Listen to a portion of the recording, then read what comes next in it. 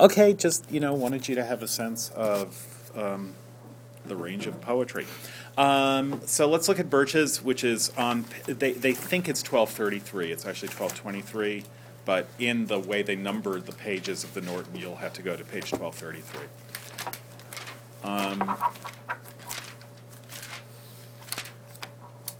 And so it's Frost talking about nature, which is what he does, from his book North of Boston. He liked being a poet who lived on a farm in New Hampshire, north of Boston. And again, part of the point of this is to think of it as a revision, to use Harold Bloom's word, of the Intimations Ode. That is, what Wordsworth is talking about in the Intimations Ode is what Frost is also talking about, but Frost thinks that he's getting to the heart of what Wordsworth was trying to say, or at least wants to think that he's getting to the heart of what Wordsworth is trying to say. I'm not saying that this is a particularly close revision of the Intimations Ode. This is partly a kind of demonstration is the wrong word, kind of example of the way pretty much every poem after the Intimations Ode can be thought of as someone trying to get right what they think Wordsworth doesn't quite get right in the Intimations Ode. That's a way of saying the Intimations Ode is central. It's not a way of saying, oh yes, everyone is always going around looking at their feet as they walk down the streets or through the paths in the woods and thinking Wordsworth, Wordsworth, Wordsworth. They're not. But that what Wordsworth did to people's ideas of what poetry could be is something that's best encapsulated in the Intimations Ode, and our sense of orienting poetry towards the Intimations Ode is one that will give you a whole lot of insight into later poetry. Not the only insight that there is, but a lot of insight. Any of the post-Wordsworthian poems that we've done already, from Bishop's Casabianca, Hemans' as well, which is only slightly later than Wordsworth. She knew Wordsworth. Bishop's Casabianca, Auden, whoever, any of those poems could, in one way or another, be fruitfully compared to the Intimations Ode. Even this be the verse. So here he's describing what he sees in nature. When I see Birches bend to left, I'm going to read it because we're going to go over it fairly quickly, just also as a kind of foreground, not background, but a foreground for the Intimations Ode, so that we can see what the foreground is and then get more deeply into the picture and into the background. When I see birches bend to left and right across the lines of straighter, darker trees, I like to think some boy's been swinging them. Just stop right there. As an image, it's, yes, no, we're really going fast. As an image, just turn that into a meaningful metaphor. Why the birches bent left and right across the lines of straighter, darker trees. That's also a foregrounding image, isn't it? If it's across the line of straighter, darker trees, the birches are in the foreground. And behind them is a background of straighter, darker trees. What word matters most? And darker. Darker as in what? Do you guys know Strindberg and helium? So, darker helium. Darker. If you don't know it, I'm going to sound really weird. Do people know who Strindberg is? the great Norwegian playwright. He's a very grim, great Norwegian playwright. He is the grimmest of the great playwrights and the greatest of the grim playwrights. And so there's a really good set of YouTubes. I think they're now on Comedy Central. They used to be just playing on YouTube, called Strindberg and Helium. And Strindberg is... Do you want to describe them, Maya? You're the only one who knows. No one else knows them? Go ahead and describe them. See, this is how we're going to zip through this poem. The guy just, says really... They're cartoons, and some of them are, at the beach, and he's wearing, Victorian beachwear. And he says like really depressing things, and then helium says the same things except in a really high voice. In a helium-affected Really voice. fun. Helium is a balloon. So Strindberg is a picture of August Strindberg, this incredibly grim, depressing playwright. But he has this balloon friend, helium. And so he will say things like, and then I saw a rusty nail, helium. Do you understand what I am saying? Rusty, and a nail, sharp, as is my sorrow, rusty, as is my soul. And then helium will say, sorrow! And they're great. They're great at any age. You can return to them all your life, and you will find them great. So yes, darker. Darker. Darker is the word of the darker trees. Straighter, darker trees. Why straighter? More conventional? More conventional. Yeah. Also more successfully conventional, maybe you could say. That is those that grew up straight. This is a poem about growing up. We don't know that yet, but we're about to find that out from the third line. So when I see birches bend to left and right across the lines of straighter, darker trees, I like to think some boy's been swinging them. But, and the word but is a word to pay attention to in poems. We will see a but in the Intimations Ode. And we'll see several. There is John Ashbery, the contemporary poet. He's now 85 and probably the greatest living poet in English. Wrote a series of very short poems, one-line poems, where the poem is a title plus a line. And one of those poems the title is, I had thought things were going along pretty well. That's the title. And the entire poem is, but I was mistaken. So what's crucial there is the word but. But swinging doesn't bend them down to stay as ice storms do. So he sees all these bent birches, and he likes to think some boy's been swinging them, but he knows that's not true. It's not true because if a boy had swung them, what would happen to the birches? They would have sprung back up. But ice storms, which hold them down, keep them down. Okay, ice storms, quick. Metaphor for? Troubles of life. Okay, good. That's fine. Your answers can almost always be troubles of life, fear of death, or coming of sexuality. Old age. Old age, yeah. So basically the answers, your first approximation for metaphors is old age or death or sex. And after that you can refine. But this always will give you a way in. In this case, yeah, old age, troubles of life, being bent, stooping, because that's permanent. What boys do is play. What happens to adults is that play becomes real. Too soon your soul shall have her earthly freight, and custom lie upon thee with a weight heavy as frost and deep almost as life. That is a quotation from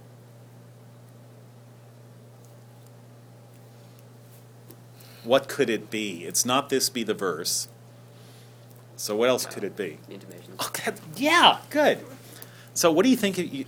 What do you think will happen if your name is Robert Frost, and you're reading Wordsworth, and Wordsworth says, "Too soon your soul shall have her earthly freight, and custom lie upon thee with a weight heavy as frost, and deep almost as life."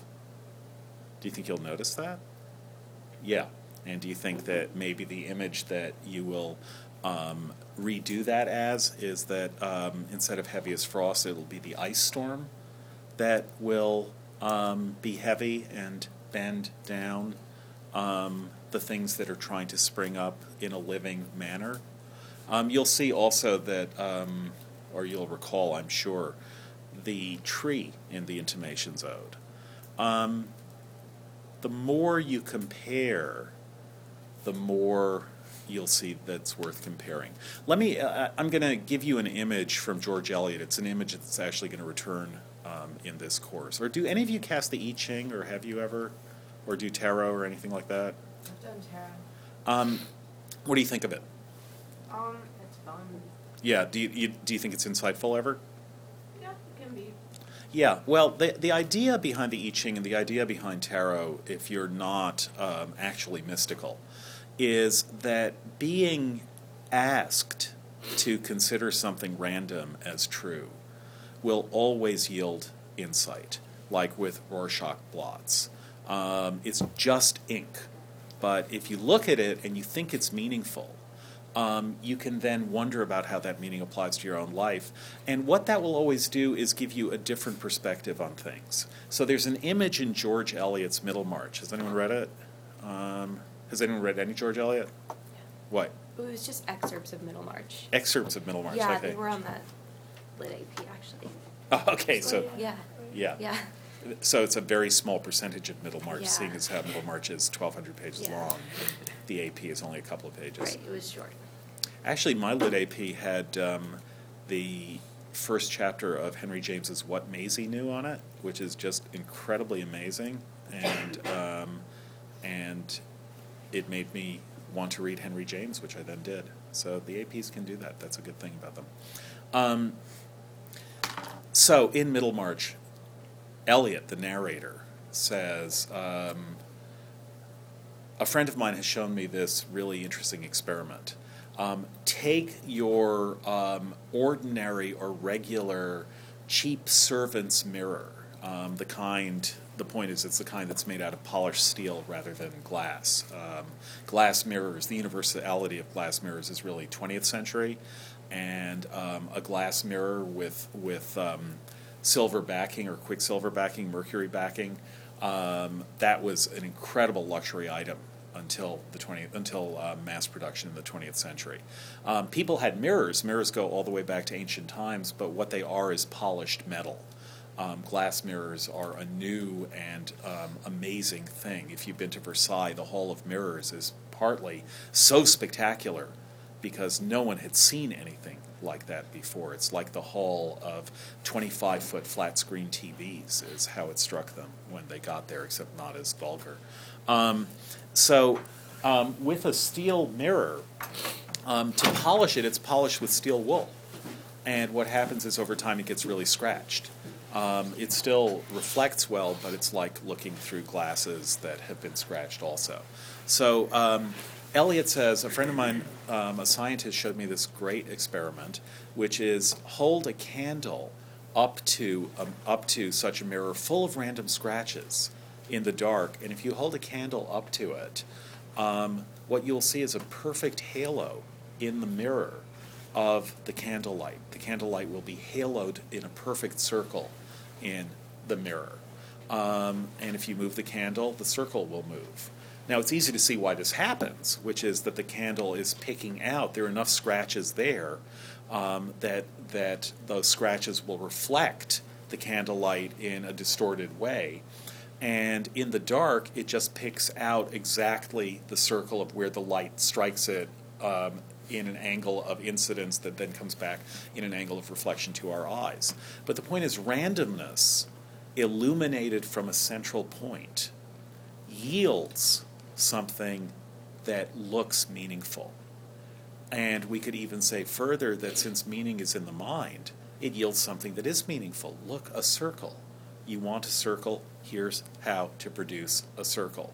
Eliot is thinking a little bit in terms of the same ideas that Darwin is, that is how randomness can produce meaning. Random variation can, under the right circumstances, produce something that has form and structure. But she's using that, she says these things are a parable. And what they're a parable for is how any perspective on a work, on a situation, on a psychology, any perspective on that can bring out something coherent. Out of all the richness of what's there, it can bring out a coherent structure, one of many, one of a virtually infinite number of coherent structures, but a coherent structure that's really there. Eliot is very explicit in saying that that's what casting light on a situation by being a novelist is meant to do. But it also means that this happens in general if you take two things and juxtapose them. There will always be arresting connections to make, and even if they're not naturally there, that is, they didn't really happen that way, the fact that the connections are there can lead to insight. And that's an important thing to do. One of my roommates in graduate school was writing his dissertation on Dickens, and I picked up his copy of Little Dorrit, and he had read it obsessively. And I was just paging through it. He'd underlined practically everything. But there was one phrase on one page which he hadn't underlined. So I pointed to it and I said, I can't believe you missed this. This is like the most important phrase in the book. And he got all thoughtful. And then he said, my God, you're right. The point was, not only did I pick that phrase randomly, but in fact I picked a phrase that was like of no importance whatever to the book as far as he or I could tell. But as soon as he thought about it, it started looking important. So our capacity to improvise comes from the fact that we have all this background and all this foreground and all these ways of making connections that are random, but then in interacting with our minds can become meaningful, like the candle haloing itself in the mirror in Eliot. So I'm not explicitly saying that Frost is saying, oh, here's the Intimations Ode, now I'm going to write my poem, let's see, here's what Wordsworth says, so here's what I'm going to say. But I am saying that it's in the background, that among the many, many, many scratches on the mirror of Frost's experience of life is the Intimations Ode. And if the candle you then hold up to that mirror is the candle of the Intimations Ode, this metaphor isn't quite working, but if you hold up the candle of the Intimations Ode, what you will see are the connections that are there. The connections may go through a long circuit. It may be that Frost reads Coleridge's response to the Intimations Ode or reads Tennyson's response to Coleridge's response, and that's more on his mind. But still, there's a connection. And so when we see that the ice storms bend the trees down, somewhere behind that is heavy as frost. And more likely than not, Frost is noticing the word frost in poems. He would. So, as I say, just zipping right through this, when I see birches bend to left and right across the lines of straighter, darker trees, I like to think some boy's been swinging them.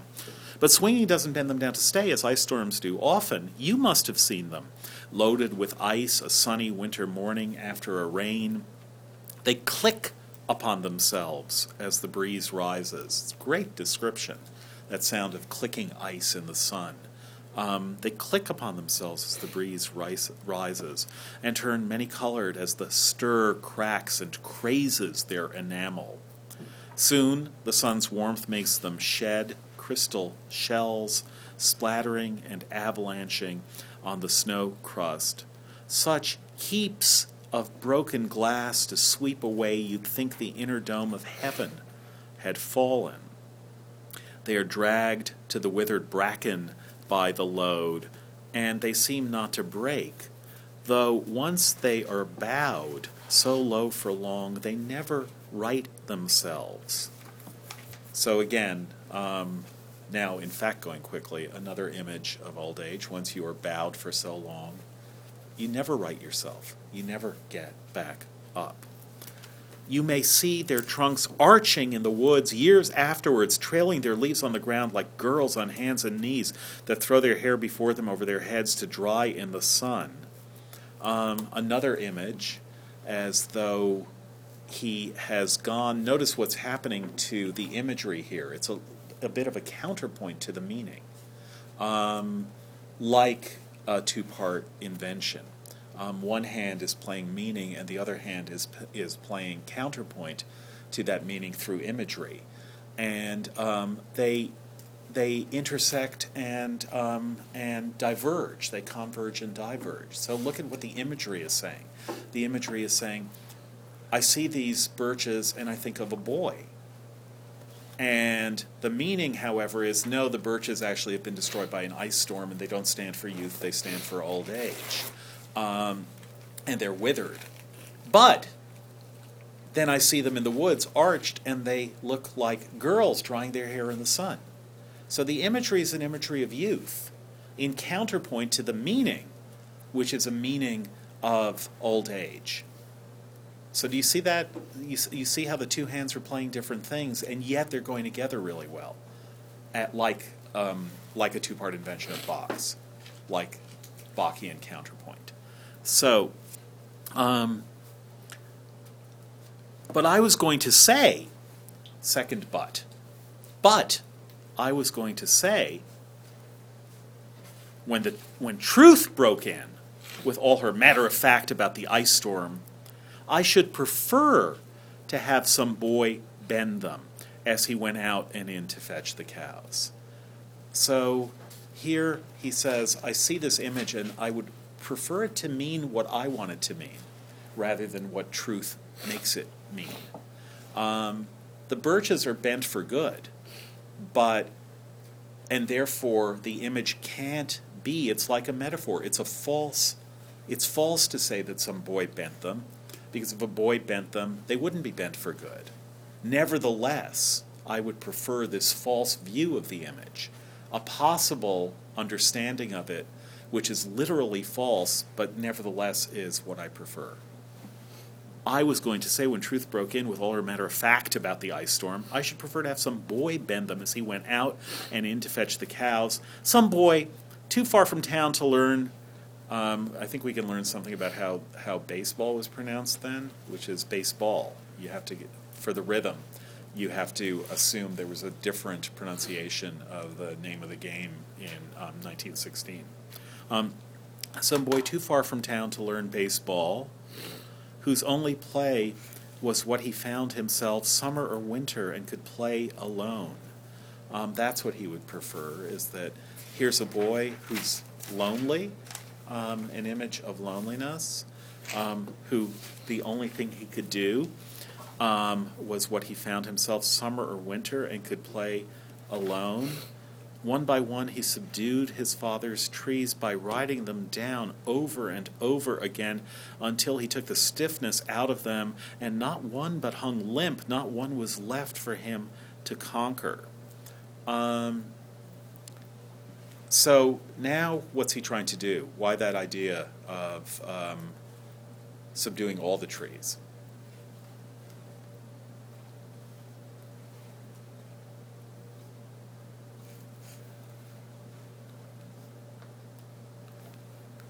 So remember, the issue is Frost sees bent birches.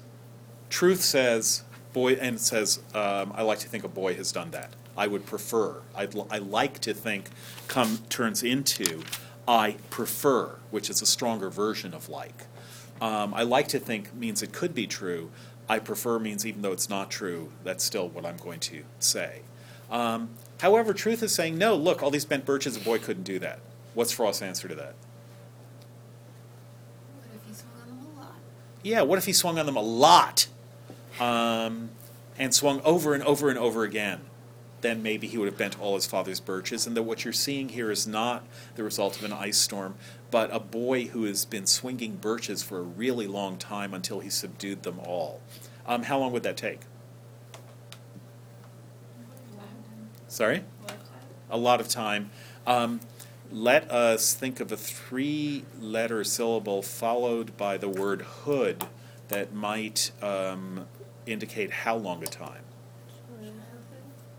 That's 5 letters, but yeah. Boyhood.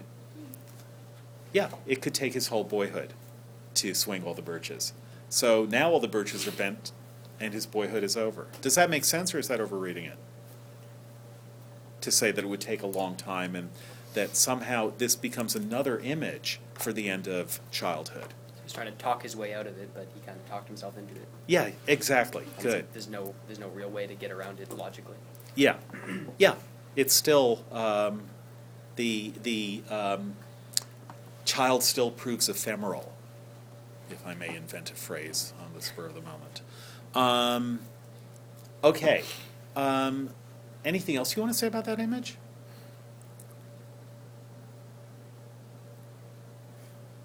Here. So some boy too far from town to learn baseball, whose only play was what he found himself summer or winter and could play alone.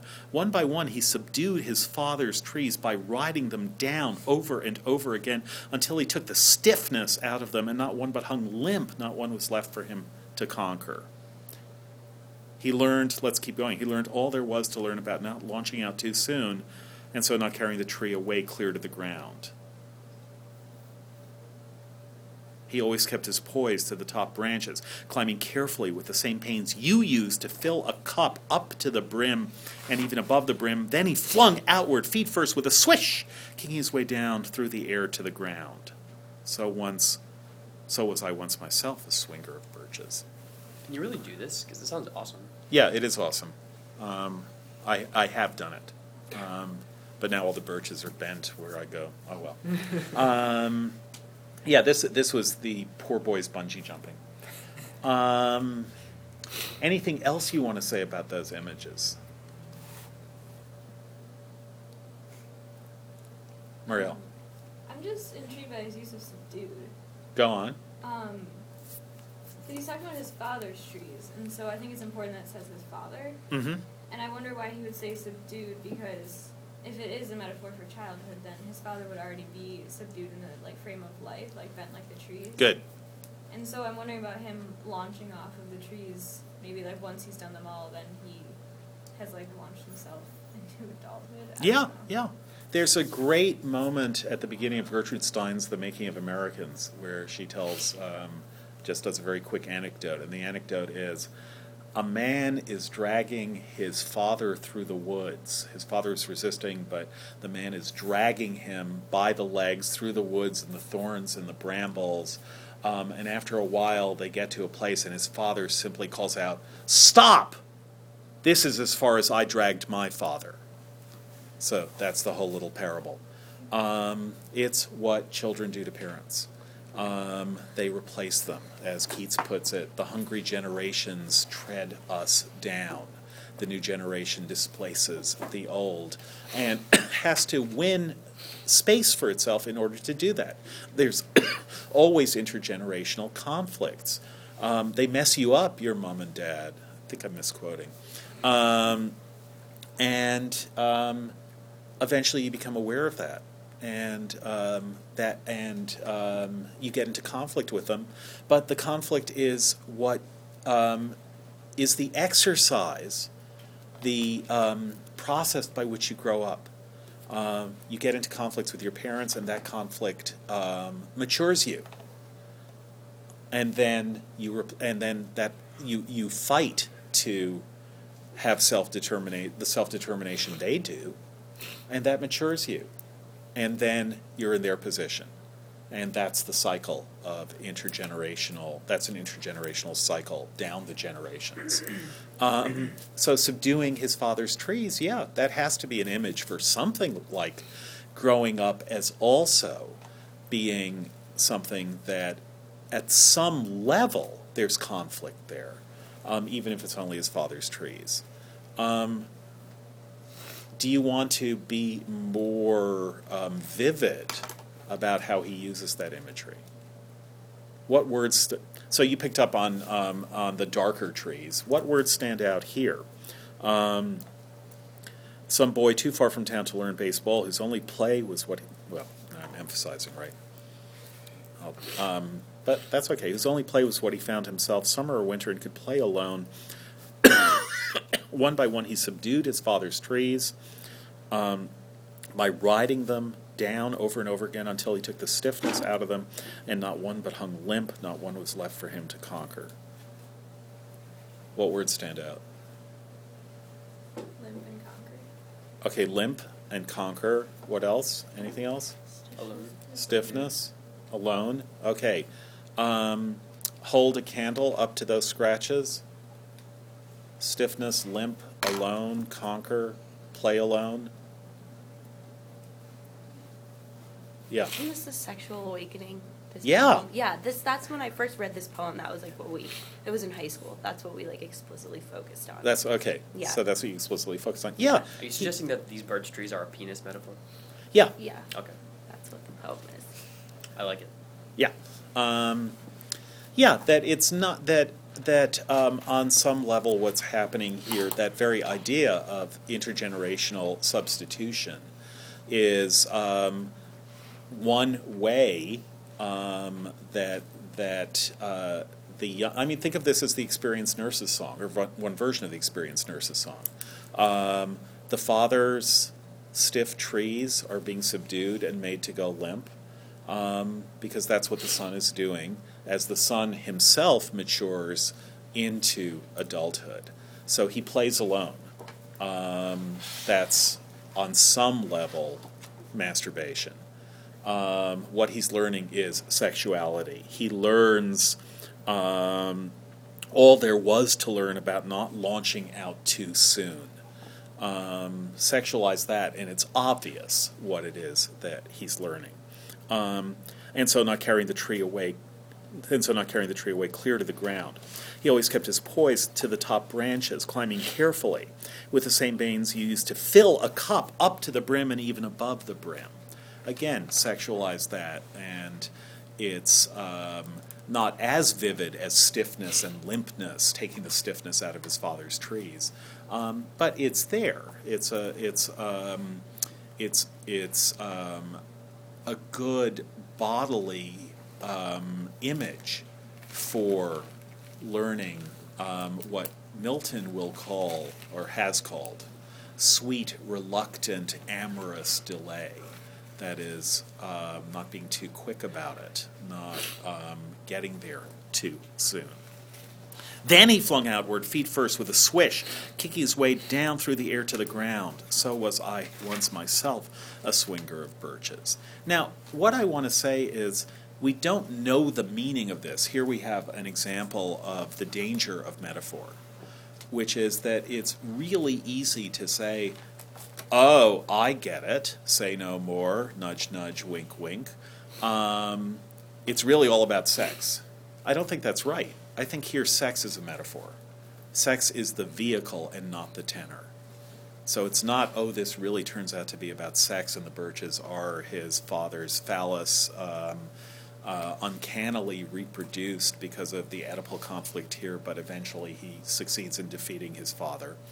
I think that is the metaphor and not the meaning of the metaphor. That is the vehicle and not the tenor. Yeah. So when you get to the end, it kind of breaks from that. Yeah, exactly. So it's an image within a series of metaphors for growing older and for losing freshness and losing novelty and losing wonder and love for the world, as all the things that are exciting and challenging start just being bent down and stooping into old age. So among those things is sexuality, but it's not. So now we're in a position to understand Frost's poem. It is a poem about Oedipal conflict. No, he's using Oedipal conflict. Everyone knows what I mean by Oedipal conflict? Anyone not? Really? Okay. He's using the idea of Oedipal conflict in order to talk about the passage of time. It's not, what a psychoanalyst might make of this is to say, the reason people worry about the passage of time is that it's all Oedipal conflict. And Frost would say, no, quite the reverse. The reason people worry about Oedipal conflict is that it brings home to them the passage of time. Since this is a theory course, it's okay for me to occasionally quote theorists like Harold Bloom yesterday. Slavoj Žižek, does anyone know who he is? Have you read anything by him? No, I watched his movies, Perverse Guide to Cinema or something. Oh, okay, cool. Yeah, he's also has an interview at the end of, what's that Margaret Atwood-like movie in which no one has children? People stop at... Children of Men. Children of Men, yeah. He's the DVD commentator on that. He starts a book with the following anecdote, which is that he gave a lecture at some place. He gives lectures like 35 times a week at some place, and then they took him out for Chinese food. And he said, and the host said, "Why don't we just order a bunch of dishes and share them?" And he said, "No, I never share food." And the host said, "Really, you're one of those people?" And he said, "Yes, I am." And the host said, "Well, you know what Freud would say? He would say that what's really going on is that you don't like sharing sexual partners." And Zizek said, "Well, it's true that I don't like sharing sexual partners, but what I worry about is that if you share sexual partners with other people, eventually they'll think it's okay for them to share food with you too." So again, it's the question, what's a symbol for what? And we're used to saying everything is a symbol for sex. But I think it's much better to say, at least in this poem, that sex is a symbol rather for aging. It's not what the poem is really about. It's there, and Frost is even taunting you with the fact that it's there. Especially in 1916, when Freud was at his apogee, when everyone was talking about and thinking about Freud. Freudist, I can't make the pun, Frost, not Freud, taunts you with the Freudian interpretation. I mean, taunt is too strong a word, but the point is he gives you that possibility, but says, yeah, but that's just a metaphor. That's not what this is about. And if you want to think that this is what it's about, anyone in 1916 who's reading a poem about trees will think, trees, it is all too clear what we have here. So Frost says, no, I'm not repressing anything. You want to see these trees as phalluses? Go right ahead. That's part of the symbol. They are symbolic phalluses rather than phallic symbols. That's part of the point here. So now we've dispensed with that. That's not the meaning of the poem. The meaning of the poem continues to be this relationship to the world and to life and to time. So was I once myself a swinger of Birches, he says, and so I dream of going back to be. It's when I'm weary of considerations, and life is too much like a pathless wood where your face burns and tickles with the cobwebs broken across it, and one eye is weeping from a twig's having lashed across it open. That's when he wants to be a swinger of Birches. Life is like going through the woods now. So notice something really interesting is happening here, which is that the poem is a little bit like one of those M.C. Escher drawings of something flowing into itself or creating itself, or the two hands drawing each other is a famous one.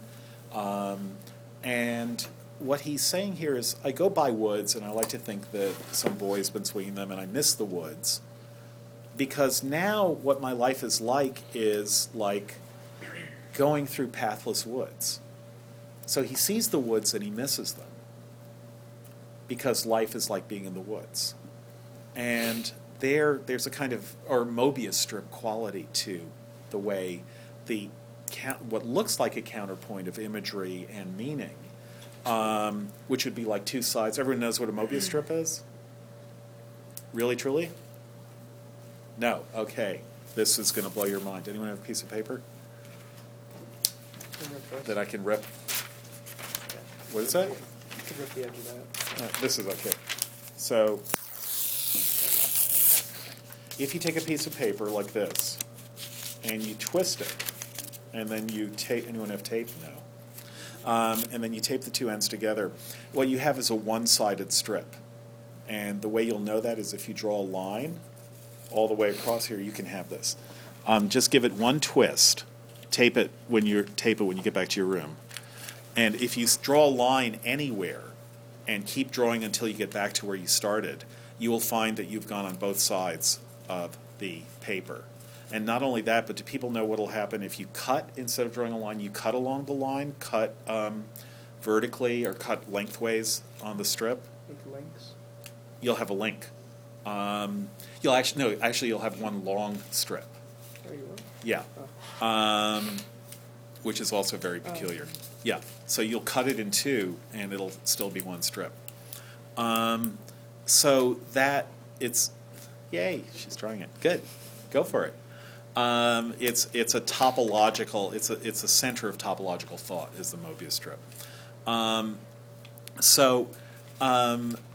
There's a Mobius strip-like quality to what look like two sides to this poem, the meaning and the imagery, where one is suddenly turning into the other. Here are the woods, walking through it.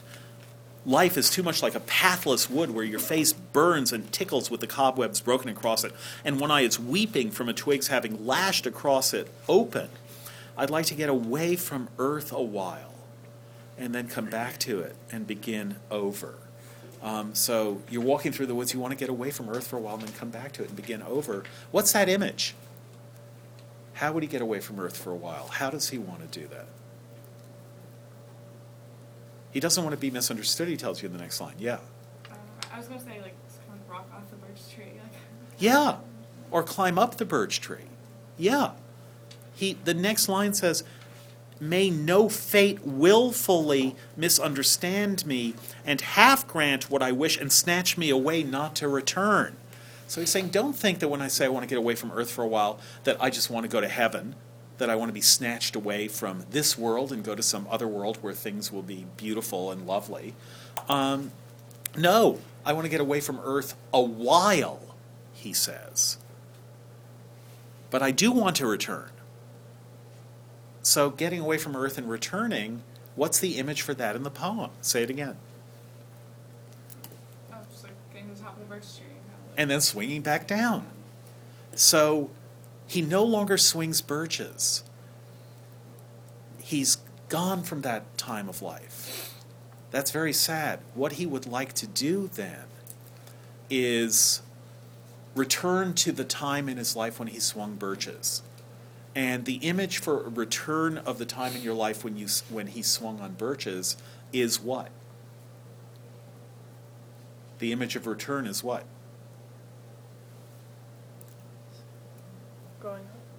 Growing up and then swinging back down. So he wants to swing. He wants to climb the birch of life, and then swing back down to the ground, which in this image of what life is like, you get away from earth and you go up and up and up, but then you swing back down. Old age. Yeah, but you swing back down to youth, which was the time when you swung birches. So he wants to turn all of life into the image, or he wants an image for all of life to be the image of youth, or the thing that he used to do in youth. He wants to turn all of life into the very thing he's missing as he grows older. Yeah. Well, the problem is that the poem goes full circle. In the very beginning, the image of the trees bent down to the ground under the ice storm Exactly. is old age. Exactly. So somehow he's ended up equivocating old age and boyhood. It ends up all the same in his poem. Right. But that's a feature, not a bug. Yeah, That's I what he know. wants. Yeah. But again, it would matter that the birches do spring back. And the problem with the original image is that they haven't sprung back. That's why he wants a boy to be swinging the birches and not an ice storm to be doing it. And he wants to be that boy. James Merrill has a great line in his poem, Days of 1935, where his parents are divorcing. We're going to see this soon. His parents are divorcing, and he's feeling miserable, and he imagines, if only I were kidnapped like the Lindbergh baby, they would worry about me, and the kidnappers would be really concerned about getting the ransom, so they would take care of me, unlike the Lindbergh baby. But they would take care of me, and I would get love from the kidnapper and his moll. And in the meantime, all the press would be worried about me, and they would have my picture in the newspaper. And then he says, italics under which would say, and then he says parenthetically, and still do, now and then, I fear. Close paren.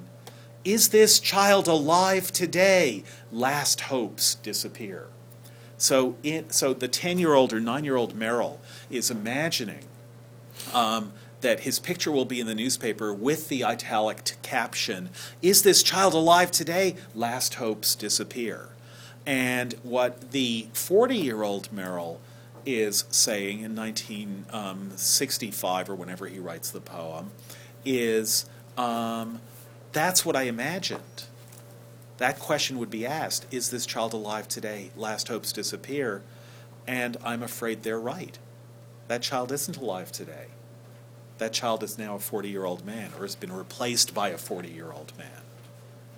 So he wants to be the child, but isn't. Frost, who Merrill knew, is saying something similar. So, may no fate willfully misunderstand me and half grant what I wish and snatch me away not to return.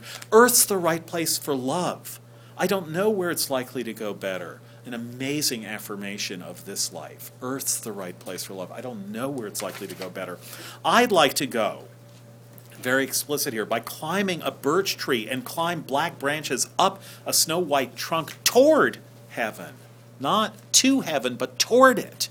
Till the tree, and think of Jack and the Beanstalk here also, it's all a return to childhood imagery.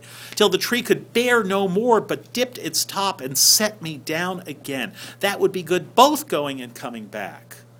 One could do worse than be a swinger of birches.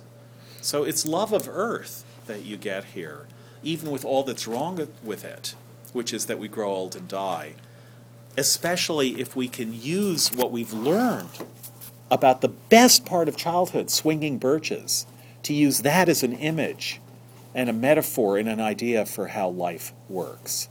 The main thing to get here is that the poem is thinking something through. That is, he sees birches and he has a thought about them, but truth says, "Nuh-uh," and then he has to think his way past what truth has told him about those birches. The poem is an act of thinking, not the record of a conclusion, not how things really are, but it does work. Writing the poem is a meditation that does work to get to a place where he can feel that he's achieved some solace against the unhandsomeness of our condition, to quote Emerson. Okay, have a good weekend. Remember, next week we're only meeting on Monday and Wednesday, and we will do the Intimations Ode. See, that was fast, you guys. We will do the Intimations Ode itself on Monday. We'll start talking about it.